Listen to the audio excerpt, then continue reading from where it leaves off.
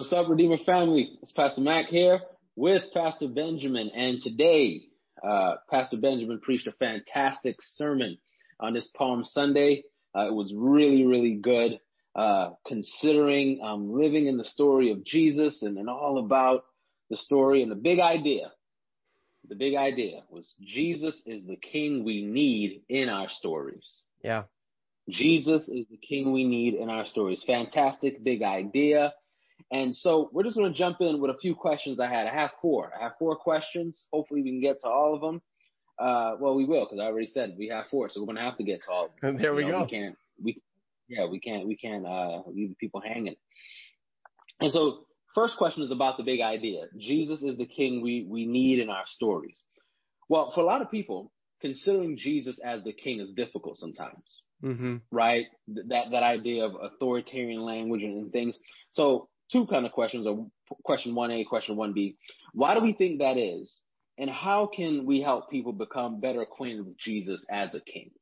Yeah, I think to answer question number one, the brokenness of our world, the ways in which rule and power and authority has typically and continues to play itself out, right? So many people have been in abusive situations where someone was irresponsible with their power. And so that's a problem, because that forms us to be a particular kind of people who are, standoffish towards anything relating to authority, even obedience, submission. These all then become kind of hard words for us to get around, because our experiences have been with leaders who have fallen.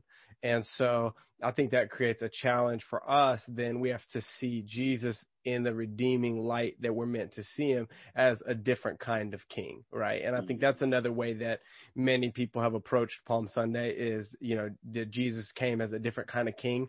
He didn't come on the war horse. He came on the donkey. He didn't come overthrowing everything immediately. He was humble. Even the story just before this in Mark, they're arguing over who's the greatest, and can we sit on your right and on your left? And he's reframing it for him and saying, no, you got to go serve, right? It's that Philippians passage that Jesus didn't even consider himself in that way. He came and served, and with humility laid his life down. So I think, it's hard for us because we've experienced so many abuses of power. And what Jesus is doing is reframing or redeeming the story, and then showing us the way to be under the rule and reign of someone who is ultimately for our good. And that's the part that we've got to get our minds or our hearts around. Amen. That's well said. And yeah, just to add on to what you said about how we can become better acquainted with this Jesus. And I think you answer it later. We're going to talk about it again. But you talk about we have to know the story. Mm-hmm. And if we spend time with Jesus in the scriptures, we find him to be that very good, that benevolent king, that king that's for us. So yeah, I agree 100%. Another great point you made, fantastic point. You said God keeps his promises. Yeah. So you also talked about that it took God a long time to fulfill some of his promises, particularly it took 500 years to fulfill one promise he talked about through Jesus, right? Mm-hmm. So how can we trust God when it seems that he isn't keeping his promises? And what does waiting and trusting God look like? Yeah, so I think it starts with understanding what God's promises actually are, right? And when we do that, we will start to understand that he's already kept so many of his promises. So this is where there was that moment in the sermon where I challenged us to think about where we've seen God keep his promises, because oftentimes we're thinking about like where we got what we wanted, or where the situation worked out the way we thought it should. And those situations aren't necessarily because God didn't keep a promise. That's just our expectation wasn't right, in a sense. Right. It was placed somewhere else, or we were wanting God to do something outside of what God has shown he'll do. And so I think for us, we have to be formed by slower practices. Like, we just live in an instant world. I said it before, but repetition's a gift of the Spirit. We are Instapot people with a slow cooker God, right? Like, we want everything. We want to skip the line. We want to get it immediately. We want it to happen the way we want it to happen. And we've got to be people who are formed by a much slower story. We've got to be people who realize that, like, there may be some things we never see happen in our life, but that doesn't mean they're not worth walking towards. And I think we see that on the pages of Scripture. You know, we see people who wait 40 years, 500 years, generations to see things come to pass. And so I think we have to live with a little bit more freedom to know that, like, it may not come to the resolution or the end we want now, but that God's going somewhere. Right? God's going somewhere with this whole story. And in that end, that redemptive end, everything good will come to pass. Everything will be made new.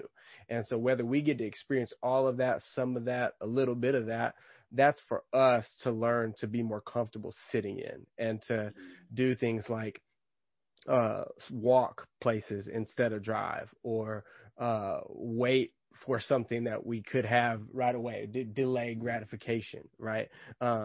Be silent instead of being wordy in our prayers, like doing things that just cause us to have a slower outlook on what God's doing. Yeah, that's fantastic. And you mentioned the whole food thing. I'm not knocking the Instant Pot because I love the Instant Pot. Just used it just a little bit ago. But you're right, man. It's not just necessarily about getting yourself used to slower processes, right? But when you think about using that same Instapot versus slow cooker, you take a piece of meat and put it in the Instapot, it may be okay. But when you wait the 6 to 8 hours in the slow cooker, it's a different story. It's much richer. You know, it's more tender. It's just better. And so waiting often means that we're waiting for the better thing. That's usually what it means, the richer thing. Yes, I agree with you 100%, man. So another point you made, right? First one was God keeps his promises. Second, you said God is actively working, right? Amen to that. Well, what's the difference between, and you mentioned about the expectations, you touched on a little bit. What's the difference between looking for God to meet our expectations and his promises and when he's actually meeting his promises? Yeah, that's good. I mean, I think, I think the promises are probably more of the things that are kind of, these are things we know of God's character, right?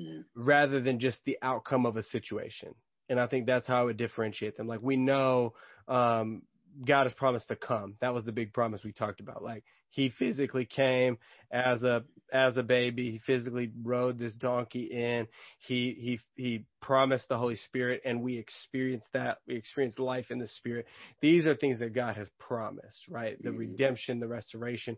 These are things that only God can do. And these are less outcome oriented things, and they're more just like is or are. Like, these are just things that God is good, right? That's not tied to a specific outcome. And so when we start to set our expectations on something and say, like, well, I want this new job, right? Or this opportunity that I've applied for. And so I set my expectation that I'm going to get it because I've been tithing, I've been going to church, I've been singing the songs, doing the prayers, I've been asking God. And so surely I'm going to get this job, right? And then you don't get it. And you're like, well, okay, God, maybe you weren't working, or maybe you weren't good, right? And you start to question it. But then there's another opportunity, right? Or there's something else on the other side of it. And you start to see your life in that way. And that's why I think it's so important for us to look at and know even our own stories and know the details of our own life, because we will see situations where, if I had asked for X, Y, Z and gotten it, then I wouldn't be in this situation, right? And that would have caused me to miss something that ultimately God was doing. And so I think I would distinguish those two things by saying the promises of God are things that they're sure, they're certain. Our expectations are outcomes that we just start to miss that God's working either way, right? We've got to be a people who are more willing to say, I choose to worship you, God, because you're good, whether I get this thing or not. Right? Yeah. Amen. Well said, man. Well said. And so you had 3 points of application, right? You kind of ended these. You said you have to know the story. Yep. And you made it clear that spending time in the Word, you have to look for Jesus in the story. Yep. And lastly, we should live in the story. Yeah. Right? So here's the question, and this is the last one. With so many different stories being told out there, right? We talked about the impersonal forces, there's so many different stories being told out there. How do we know when we're trusting in the right story? Yeah, I mean, there's no way apart from being steeped in the scripture. I think as a starting point, there's other ways. The Holy Spirit can speak to us. I'm not saying that, but God's not going to say something to us that's not already been said in God's word, right? Mm-hmm. And so if we've got to be a people who are in this story day in and day out, and we're surrounded by trusted community of people who are also in this story. And so if we're starting to think or believe something that's outside of the bounds, we need friends in our life to come alongside and say, yeah, you're tripping. That's not what God said, right? And you missed it. Or when we're just not seeing it clearly, to remind us of that truth or remind us of that promise. And I think this is what I love about our tradition in Anglicanism and really any tradition that uses a lectionary or a specific Bible reading plan. I think there's a safety in that because we're not just throwing the Bible on the table and seeing where it opens that day and thus saith the Lord, right? And going on about our day and being like, haha, there it is. It confirmed my bias, or it said what I wanted it to say. No, we are slowly and thoughtfully reading through the whole counsel of scriptures on a yearly or 2-year or 3-year basis, depending on which plan you follow.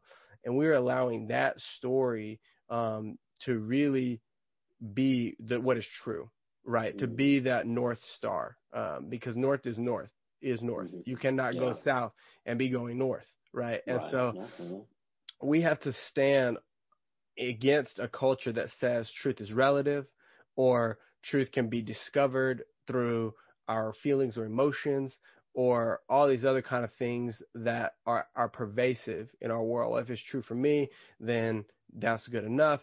And we have to say, no, there's an objective, real truth that God has given us in his word. We can read it, study it, know it, surround ourselves with people doing the same, and by God's grace and Holy Spirit, be made more aware daily of where we are in relation to that truth. Amen. Yeah. Yeah. Well said, man. Well said. I'm going to say, if you can leave us with one practice, I know we'll send out the sermon review guide that'll have at least one. And you've already mentioned it. We have to be steeped in the word. But if there was something more specific, more practical, what do you want to leave people with this week, man?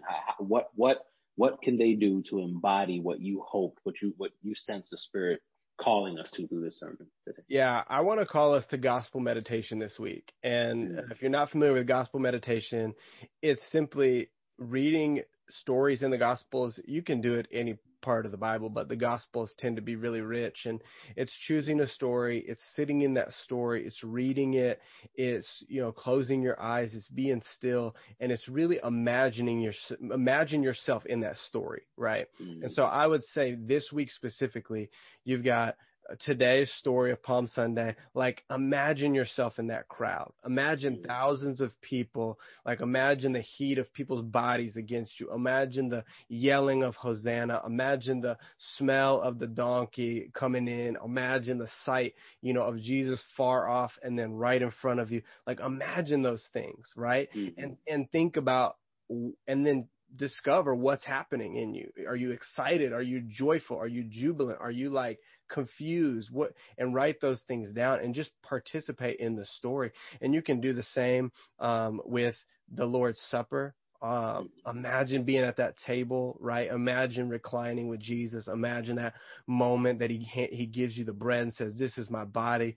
You taste that communion that we taste every week. Like, when we start to do these practices, it will start to create these pathways in our brain of familiarity, right? Like the lighting of a candle or a smell or a taste. And these will start to be connected to this bigger spiritual story we're living in. And I think what happens in us is we just start to be formed in a different kind of way. It just becomes, we have a God saturated reality, right? Like, what if we were a people who were just constantly talking to each other about what God was doing in our lives, right? About what God was doing in our experience with the word. Hey, I was in this gospel passage today, and the sweat of Jesus dripped on me when he passed by, and I just felt connected to him in a new way. And that gave me the boldness and the confidence to pursue Jesus for healing or for someone's life, right? Like, what would happen if we started to be people who realized, like, this is not a fairy tale, right? Like, it's a really, really good story. It's like a lot of other stories, but this one's true. That's what we're standing on as Christian people. We're standing here saying this one's true. There's other versions of creation stories. There's other versions of Noah's Ark and epics, right? This one's true. That's what we're standing on and saying. And so live in that truth. Live in the Gospels. Put your feet in the dirt with Jesus and just see what begins to happen in your life. Amen, man. Amen. Well, fantastic, brother. Again, great sermon. If you guys haven't heard it, listen to it. I'm sure it's up somewhere with the YouTube link. Somewhere, man. Somewhere. We'll get it up to you. You can go ahead and listen to it, watch it, or listen to it, and then kind of refer back to this guide and this particular podcast here, man. But thank you guys so much for tuning in. Pastor Benjamin, thank you again for being faithful to the word, man, preaching truth to us. Yeah. And until next time, brother, God bless. Peace. Peace.